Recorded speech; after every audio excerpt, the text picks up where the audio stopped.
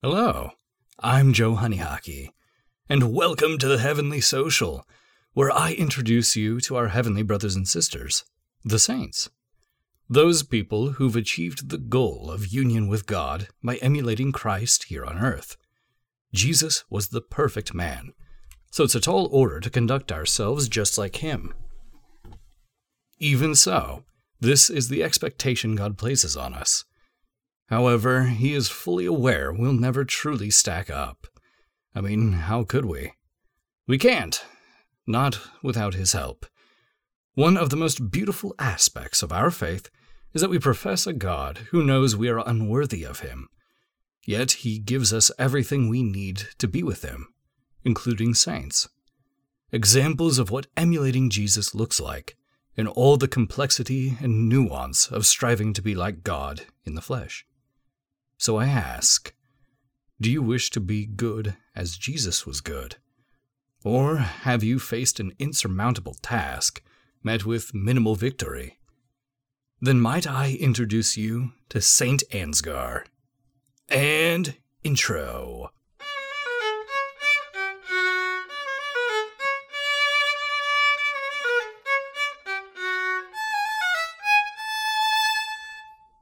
Saint Ansgar was born September 8th of 801, near the city of Amiens. It might be Amiens, in what is now France, to a noble Frankish family. When he was around 5 years old, his mother died. Shortly thereafter, his father sent him to Corbie Abbey in Picardy, France. This was a Benedictine monastery where Ansgar subsequently received his education. He was apparently a mischievous lad. According to the Vita Ansgari, his biography, Ansgar was often found to be giving attention to foolish talk and jests, as children do. At some point during his childhood, Ansgar encountered a vision in the night. He appeared to be in a muddy bog from which he couldn't escape. Beside him was a delightful path, on which he saw a matron advancing. She was distinguished by her beauty, and was followed by many other women, including his mother. When he saw his mother, he tried running to her, but he couldn't, as he was hampered down by the bog. Upon seeing his effort, the woman in front, whom he understood to be Mary, went to him and said, "My son, do you wish to accompany your mother?" Ansgar responded that he did. Mary answered, "If you desire to share our companionship, you must flee from every kind of vanity, and put away childish jests, and have regard to the seriousness of life. For we hate everything that is vain and unprofitable, nor can anyone be with us who has delight in such things." After this vision, Ansgar devoted himself to constant reading and meditation. He rejected the childish things he once devoted himself to, much to the surprise of his friends, as it was a pretty sudden and dramatic change. Years passed, and as many of us have experienced, the strength of his resolve began to wane. In the year 814, when Ansgar was 13 years old, Emperor Charlemagne died, and with his death, Ansgar became filled with fear and dread. You see, he had seen Charlemagne before, and was absolutely awestruck by the power and honor he commanded. And he had heard about just how wise and just of an emperor he was. In the midst of the fear that gripped him, as he wrestled with who could possibly succeed as a great emperor, the words the Holy Mother spoke in his vision came back to him. At once, he felt a divinely inspired remorse, and re-devoted himself to prayer and fasting. As a result, the world became dead to him, as all he lived for was the divine. This rejuvenation of his spirit remained with him, and in hindsight, is precisely what he needed for what God was going to call him to do. Fast-forwarding a little bit, Ansgar was ordained to the priesthood in the Benedictine order, and in 822 he was sent as a missionary to what is now modern-day Germany, he ventured north to what is now modern-day Denmark, with King Harald Clack, where he opened a school for the sons of courtiers. But after the king's downfall in 827, Ansgar had to return back south to Germany. 2 years later, King Bjorn II of Sweden requested missionaries for his people. So King Louis the Pious, who had succeeded Charlemagne, sent Ansgar along with a companion. He found pretty great success in Sweden, thanks to the hospitality of a wealthy widow and the king's own steward. In 831, Ansgar attended King Louis's court in Worms, Germany, where he was appointed as the Archbishop of Hamburg-Bremen. The duties of his new appointment was the evangelization of the Northlands, which are Denmark, Norway, and Sweden, and he dedicated himself to that mission with the utmost vigor. While he was still managing his own diocese, Ansgar organized missionaries for the northern countries, and ventured there himself, dialoguing with kings to allow churches to be built and missionaries to be welcomed. It was difficult. The pagan roots of the north ran very deep, and while Christianity was tolerated, it took much effort to bring about conversion, as it was common for territories to revert to paganism after missionaries left or were expelled.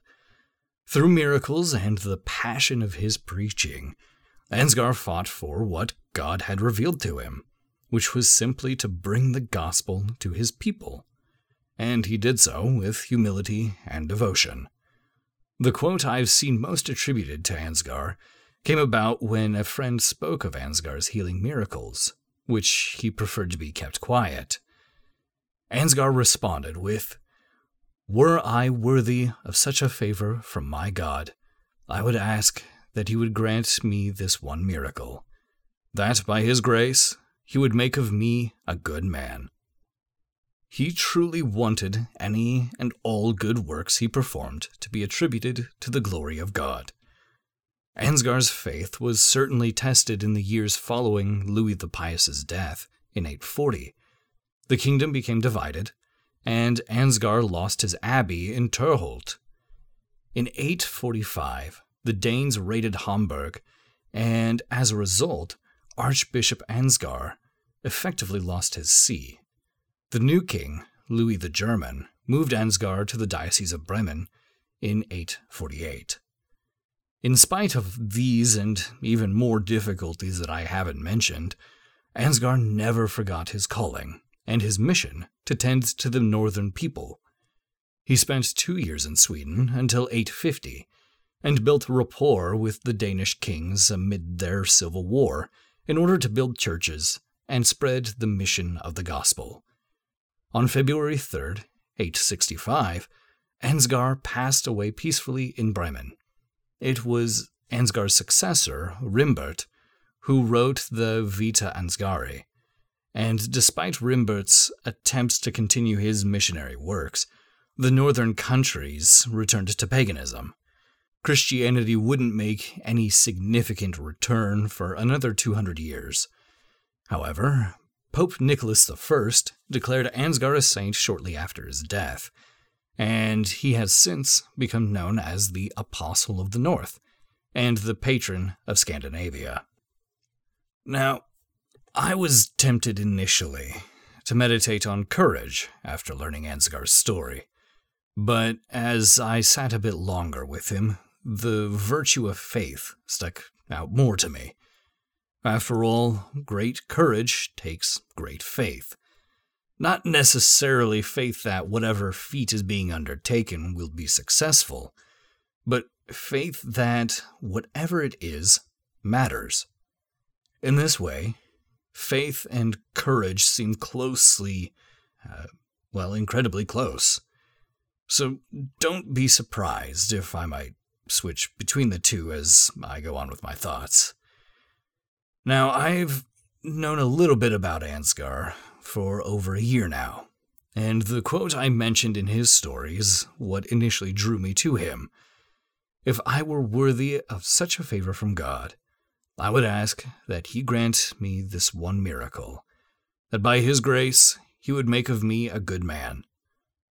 I love it, and I've prayed my own version of such a request every day for quite some time now, because when all is said and done, I want to be labeled by God in heaven as a good man. Sounds simple enough, but golly, a brief examine tells me I still got quite a bit of work to do, and I'll probably always have a lot of work to do, but it's so worth it. I just love the simplicity of asking to be a good man. There's a humble quality to it, and a quiet strength. A good man stands firm to his principles, and is a staunch defender of them.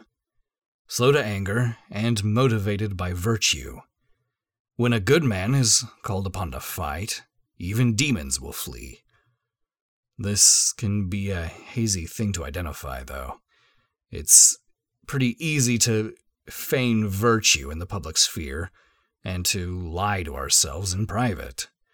And that's why an examen is so critically important. Not only to identify our strengths and weaknesses, but to identify who we spend our time around, and what kind of media we consume. And perhaps more importantly, why we're doing that. We naturally act like those we spend the most time with. So if the goal is to be good, then the saints are phenomenal company to keep. To answer that call to goodness, to serve God, takes an enormous amount of perseverance. And when our effort appears to be in vain, that can be an extraordinarily difficult thing to maintain. Darn near impossible, in fact. This is where faith and courage come into play. Just like how Ansgar's efforts didn't have a long-lasting impact, they still mattered. He still served God and believed in what was revealed to him, and his reward is eternal life.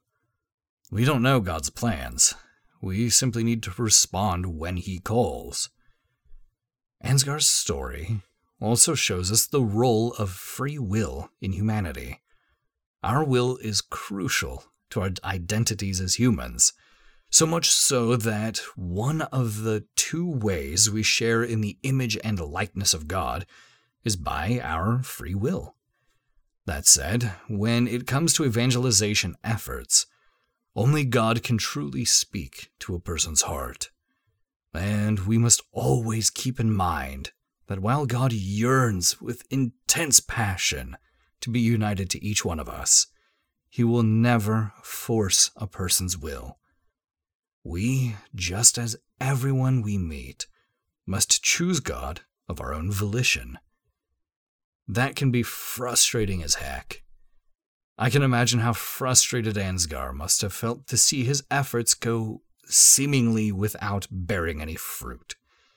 He knew God called him to evangelize the North, and he committed his life to this conviction by his free will. This faith is why I'm certain he became a saint, and that's why I find Ansgar so helpful in my own journey toward sainthood. Well, no, the Christian faith in Northern Europe didn't last long beyond Ansgar's efforts, but how comforting is it to know that our sainthood is not determined by our success on earth. We're still called to act and to share the gospel message, yes, but if others, by the exercise of their own free will, want nothing to do with it, and want nothing to do with what you have to say, then God has shown us that that isn't held against you. We can't possibly know the seeds that we may sow in the lives of others. So we must patiently trust that God has things handled. Again, looking back to those northern countries, a couple hundred years later, Christianity came back, and we ended up getting many more saints from those countries. All that matters in the end is faithfulness to His will and what He reveals to us. So let's take the time to listen and discern just how He wants us to become great saints. That does it for this episode. Remember to hold fast to your faith, and one day someone might just tell your story. And outro.